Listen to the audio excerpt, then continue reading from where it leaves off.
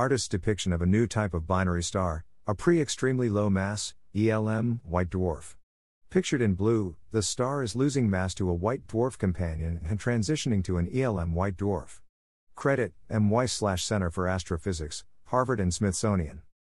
Researchers predicted the new class of star's existence for 50 years but until now had never observed it in space. Researchers at the Center for Astrophysics, Harvard and Smithsonian have observed a new type of binary star that has long been theorized to exist. The discovery finally confirms how a rare type of star in the universe forms and evolves. Named pre-extremely low mass, ELM, white dwarfs, the new class of stars is described in this month's issue of the monthly notices of the Royal Astronomical Society.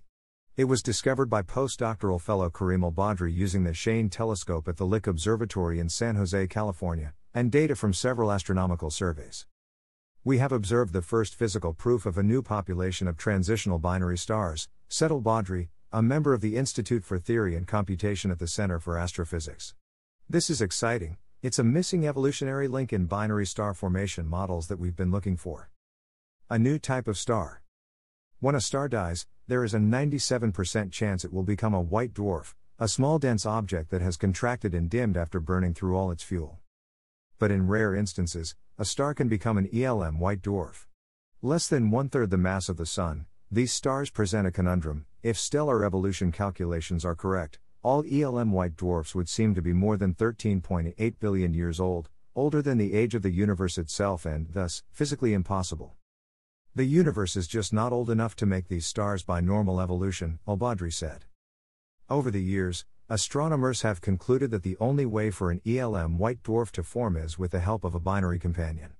The gravitational pull from a nearby companion star could quickly, at least in less than 13.8 billion years, eat away at a star until it became an ELM white dwarf.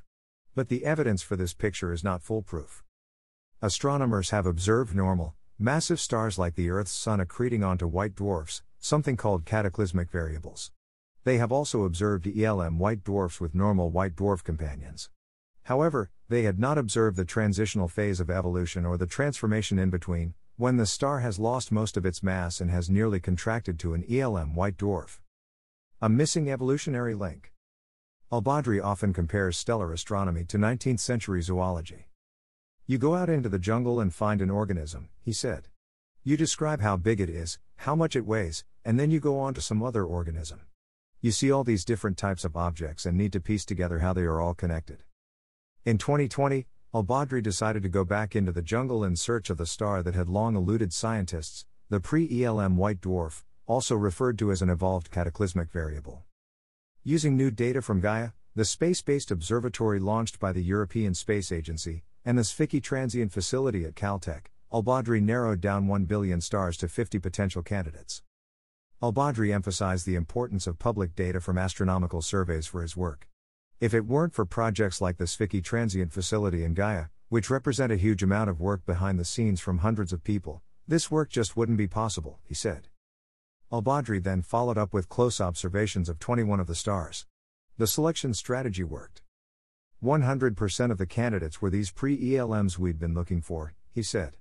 They were more puffed up and bloated than ELMs. They also were egg-shaped because the gravitational pull of the other star distorts their spherical shape.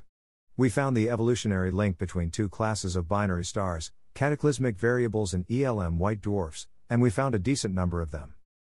13 of the stars showed signs that they were still losing mass to their companion, while 8 of the stars seemed to be no longer losing mass. Each of them was also hotter in temperature than previously observed cataclysmic variables. El-Badry plans to continue studying the pre-ELM white dwarfs and may follow up on the 29 other candidate stars he previously discovered. Like modern-day anthropologists who are filling the gaps in human evolution, he is amazed by the rich diversity of stars that can arise from simple science. About the Center for Astrophysics, Harvard and Smithsonian. The Center for Astrophysics, Harvard and Smithsonian is a collaboration between Harvard and the Smithsonian designed to ask, and ultimately answer, humanity's greatest unresolved questions about the nature of the universe.